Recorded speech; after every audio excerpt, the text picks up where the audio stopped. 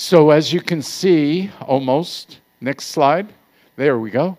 The parsha, thank you. The parsha is Pekudei, which means accounts of, and you get the context of it if you read the Exodus 38:21 chapter. Actually, not that one, but can we go back? Yeah, thank you.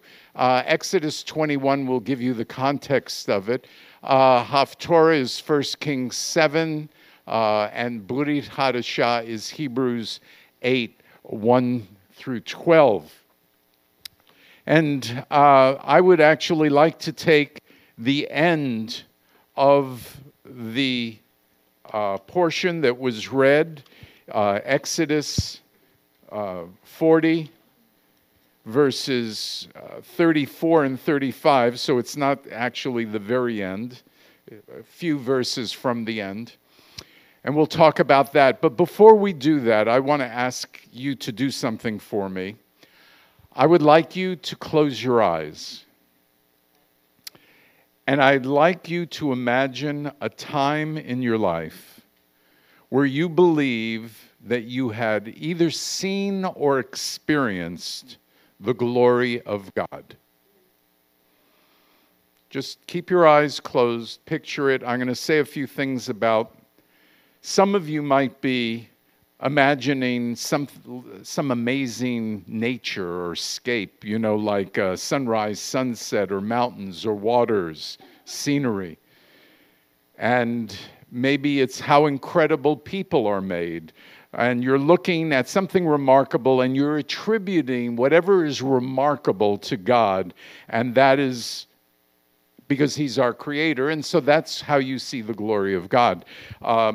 Others might be thinking of a God incident, sometimes a God coincident, where the circumstances just look terrible and God just came in and did something miraculous.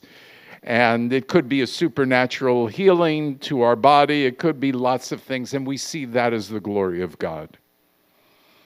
Others might think the glory of God is when we worship, and all of a sudden we sense God's presence in an incredible way in the sanctuary, and we just feel that, this is the glory of God. And some of you say, I'm not sure, I don't think I've ever experienced the glory of God. I'm not even sure what it is. Well, now you can look with me at Exodus 40, verses 34 and 35, and we're going to try and get a sense of what God is talking about when He's referring to the glory of God. It can be different in different contexts, but let's see here. Then the cloud covered the tent of meeting, and the glory of Adonai, the glory of the Lord, filled the tabernacle.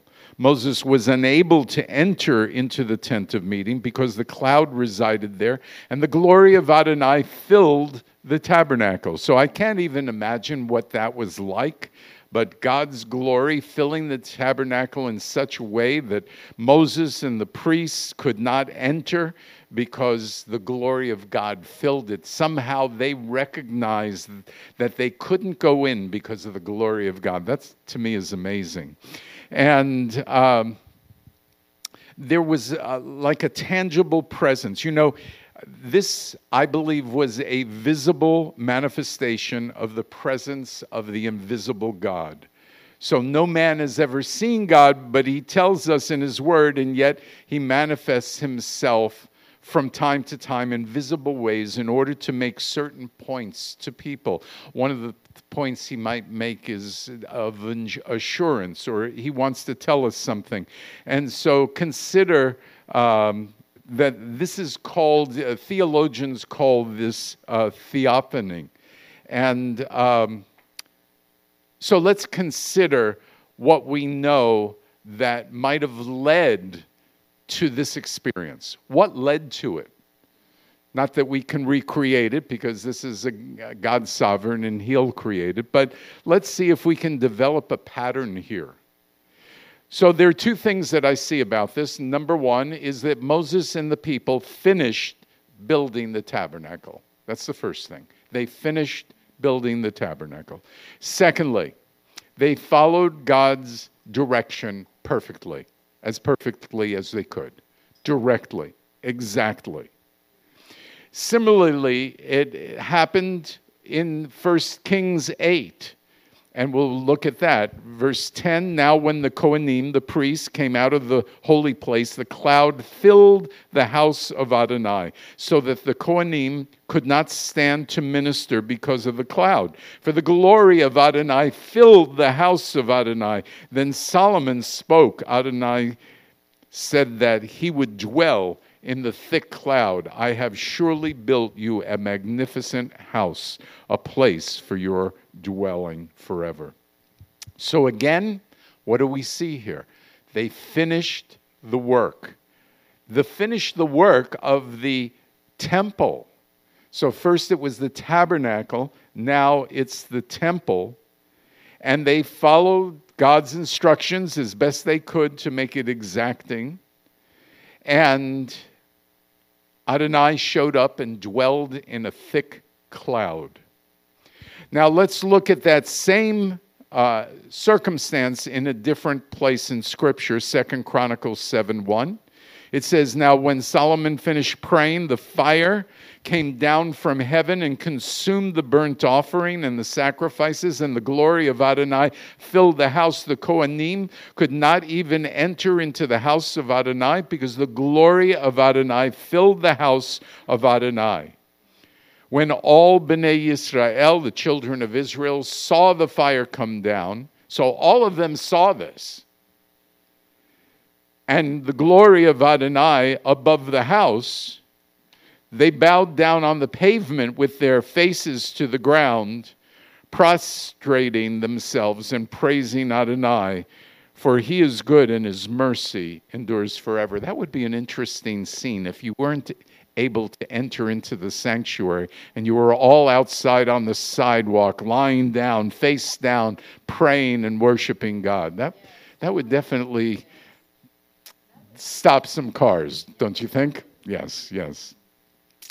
But you know, this happened a number of times, and I just want to share some other scriptures with you. Exodus 24:16 just tells us that at Mount Sinai there was a cloud. The glory of Adonai settled there for 6 days. And in Exodus 19:23, Moses said to Adonai, the people cannot come up to Mount Sinai, for you are the one who warned us, saying, set boundaries around the mountain and consecrate it. And then in Exodus 3:5, which is all about the burning bush, we see that God is saying, come no closer. Take your sandals off your feet for the place where you are standing in holy ground. Interesting enough, these examples show us how the people of Israel kept God in awe. God's presence and glory seemed to keep distance between he and the people of Israel. There was a distance between, even when he came into their midst, there still was that distance. And through the tabernacle, God brings his holy presence right in the midst of his people. But they can't enter the midst of God's glory. It's hidden behind the curtain of the tabernacle. It's hidden in many ways. When we consider experiencing the glory of God, we might want to say, wow, wouldn't it be great if we could go back in time and be there during Exodus 40 and see the glory of God? Haggai has a prophetic understanding of the glory of God. After the temple seems to have become a place that was dry and not well attended, and when it was strongly by rote. It just lacked the glory of God. And so Haggai writes in chapter 2, verse 6 through 9, "For thus says Adonai Tsevaot, in just a little while I will shake the heavens and the earth, the sea and the dry land. I will shake all the nations. The treasures of all the nations will come, and I will fill this house with glory, says Adonai Tsevaot. The silver is mine and the gold is mine." It's the declaration of Adonai Tsevaot, the Lord of hosts. "The glory of this latter house will be greater than the former, says Adonai Tsevaot. In this place I will grant shalom." It is a declaration of Adonai Tsevaot. God promised that his glory will return to the temple. And when I pray for revival, this is what I'm picturing, that that this time period will be greater than the latter time period. That's what I want to see. Now, over the past couple of weeks, we've referred to the fact that we are the temple of God. We are the temple of God. So how should we understand the glory of God in the context of us being the temple? Let's take a little journey and see if we can understand a little of the background in the Brit Hadashah, the New Covenant. Because the glory of God is for now. It's not just for the first century or prior to that. John 1:14 says, "And the Word became flesh and tabernacled among us. We looked upon his glory. The glory of the one and only from the Father, full of grace and truth." Now, I believe this is more of a prophetic verse talking about when Yeshua was older, even though it's in the beginning of John. And we see in John 1:18, a very interesting scripture. You might want to take it aside this week and just think about it. "No one has ever seen God, but the one and only God in the Father's embrace has made him known." So, but the one and only God who is in God the Father's embrace has made him known. Think about that. This is to understand that the glory Yeshua receives is part of our understanding of the glory of God.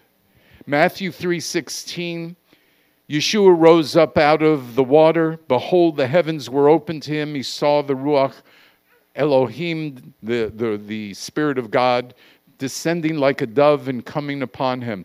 This, I believe, is where the glory came upon Yeshua. And this, when we receive Yeshua into our life, this is when God's glory is to come upon us as the temple of the living God. This is where the journey begins. In John 16:7, it says, "I tell you the truth, it is to your advantage that I go away, for I do not go away. If I do not go away, the Helper will not come to you. But if I go, I will send him to you." And so we're seeing that the power of God's Spirit working in our lives has to be acknowledged. We have to acknowledge that understanding. If we don't acknowledge it, it's going to be hard for us to be the temple of the living God. It's going to be very, very difficult. Now, I know we often look at John 17.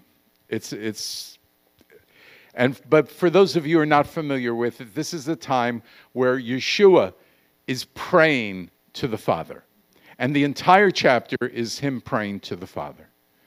And so in verse 4 and 5, it says, "I glorified you," meaning the Father, "on earth by finishing the work." Okay, so there we are, finishing the work. In other words, this is the perfect work. It's finished. And I believe just within that is that you have the opportunity, you and I, to be that temple, because Yeshua has finished the work that God, the Father, has given to him to do. Now, Father, glorify me together with yourself with the glory which I had with you before the world came to be. Now, keep that in mind when we go to the scripture we're familiar with, which is John 17:22-24. The glory that you have given to me, I have given to them. That's to you, to each one of you. That they may be one just as we are one. I in them and you in me, that they may be perfected in unity, so that the world may know that you have sent me and loved me as you have loved them as you have loved me. Father, I also want those you have given me to be with me where I am, so that they may see my glory, the glory you gave me, for you loved me before the foundation of the world. My thought here is having the glory of God shining from our temple is seen by the unity that we have with others. I want you to think about this. God has promised that we are the temple, and he's promised to give us the glory, but there seems to be some things that have to happen in order for this to come in its fullness, so to speak. And I believe that's the importance of unity. I've got to tell you, unity is one of the most difficult things to achieve. And the reason is because we all get hurt. And as soon as we get hurt, we separate. And we create barriers. And this has to be a something to us. We have to see this as something that we can't just ignore. That our ability to create unity, by the way, it has to be with people you disagree with. Because unity, when you agree with people, is conformity. That's not unity. Unity is when you disagree and you can be one. Now, it's obviously not the unity of the Father and Yeshua because they agree. But in this world, here where we are living, we have to understand that there are very few people we're going to agree with. And the more we get to know them, the less we'll agree. It's just the way it is, which is why husbands and wives fight.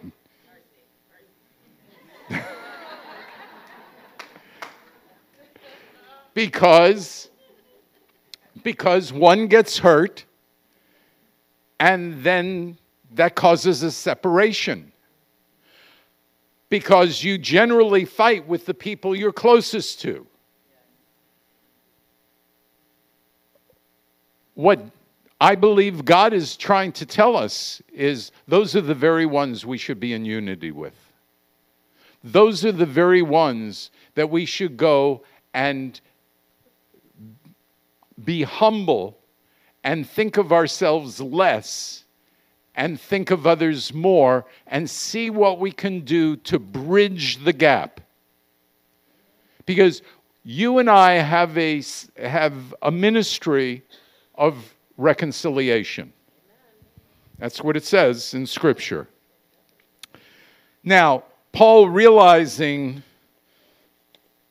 the difficulty of being a real believer, says in 2 Corinthians 4, actually he says this twice. He says it in verse 1, and then he repeats it in verse 16. Therefore, do not lose heart, or we do not lose heart. Though an outward man is decaying, yet our inward man is renewed day by day. Okay, that's why we spend time with God. Because regardless of who hurts us and how they hurt us, when we spend time with God day by day, we are renewed. And the renewed person within us can be in unity with people who we disagree with. Now, here's another scripture to take home with you. Verse 17. For our trouble, light and momentary. Now, I didn't say that your troubles are light and momentary. God said that. I'm innocent. I'm not saying I didn't think that your troubles were big and ominous. I just saying that this is what it says. It's describing that our trouble is light, and it's only for a moment. And it is producing. But even that little light problem, that trouble, guess what it's doing? It's producing for us an eternal weight of glory far beyond all comprehension. Which means that if we can get over ourselves, then we are going to get this weight of glory that is far beyond all comparison as we look not at what can be seen, but we look at what cannot be seen. For what can be seen is temporary, but what cannot be seen is eternal. So our problem might not be the troubles that we are having, but rather not thinking about or believing or putting worth in the eternal weight of glory which is far beyond all comparison. We are focused on our troubles and not focused on the glory that God wants us to have.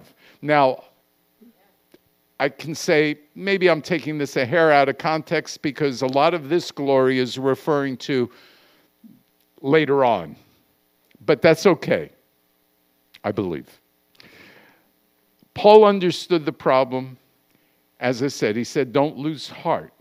Now, I think for Paul to say that means something. Because if you read, well, first of all, I believe he was renewed in his inner man and blessed each and every day. But 2 Corinthians 11:23 through 28 has a listing of some of the things he went through.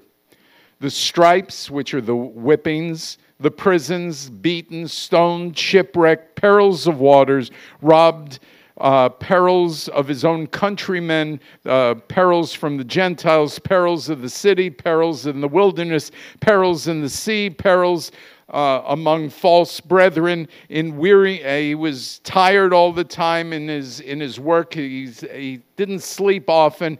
He was hungry and thirsty and fasted often, and he was cold and he was naked. And so he's telling us not to lose heart. And if you've seen any of the broadcasts from Ukraine, I mean, they seem to have more hope than we have.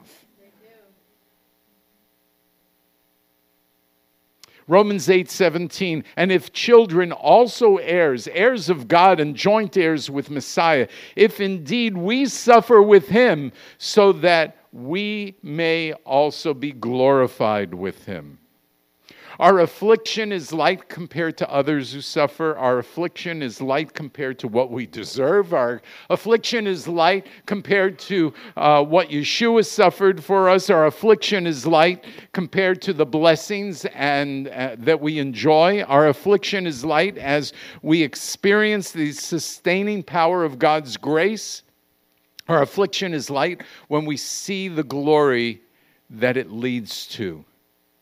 Paul is not saying that trouble and afflictions automatically produce glory. He's not saying that. It is possible to allow suffering to destroy us, to be an affliction, and it makes us bitter. It makes us miserable. It makes us argumentative. It makes us angry. It makes us all the things because we are allowing it. This is a head game. The power of the Spirit has to invade our head so that because two people who suffer the same way, one can be totally bitter and the other can be filled with joy. And we have to be those people filled with joy. Having the glory that God has placed in our temple is a result of loving Him and loving our neighbor, which is really the essence of unity. The glory of our temple, as many people think, certainly can be described as the wonder and beauty of God. It's a little different than what I'm looking at, but it can be described that way. Some people do. If someone else looks at our life, the question is, do they see the glory of God reflecting from us? Is that what they see? We can talk about God. We can tell them what Scripture says or what we believe. But do they see God within us? And do they see God within us when we're upset?